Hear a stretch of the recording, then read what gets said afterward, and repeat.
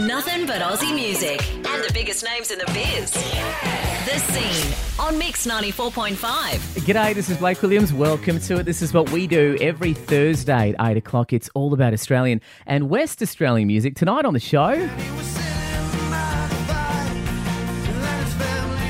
this is Graveyard Blues from Wallace and the Two. Andrew and Brendan in the studio. G'day, boys. How are we?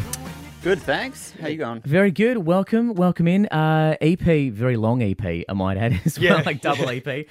Sounds amazing. So thank you for getting in contact. We're going to play one of the tracks off it tonight.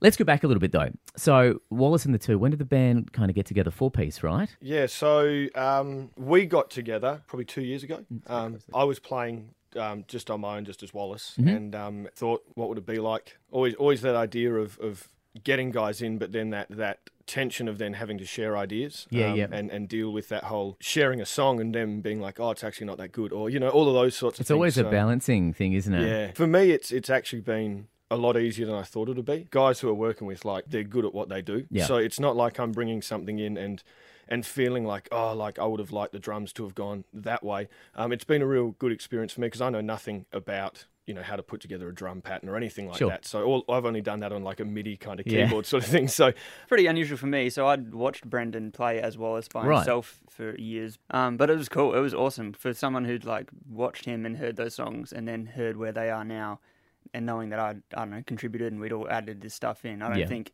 either of us could have predicted they ended up where they did. And it's really, really cool. Well, it's a great kind of collection of sounds. Was everybody in the band into kind of folk stuff, or they have different backgrounds musically?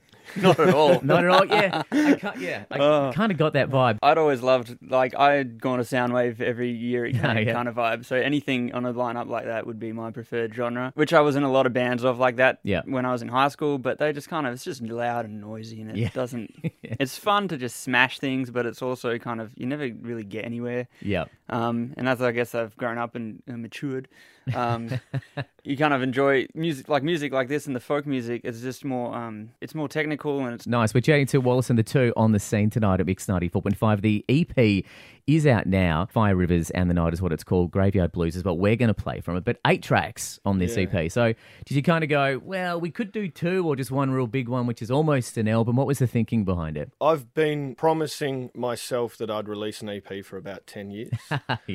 So it was more that, let's just get it done. So that was probably the big thing, was more the fact that it felt weird maybe cutting 1 or 2 of them out. And there's no rule that says an EP has to be 5 tracks, you know. The other side of it was it felt like we were probably pushing it too hard to get 2 or 3 more on. Right. Probably stuff that maybe didn't deserve to get on. God, let's just write a song for the sake of getting it on. Yeah, to make the numbers. Yeah. Do you find that you're continually writing stuff? Have you got stuff kind of prepared for whatever's coming next? Are you continually doing it? Yeah. Like last night we played one of our new songs, which I've had in my head. I've had one part for since 2010. Yeah, right.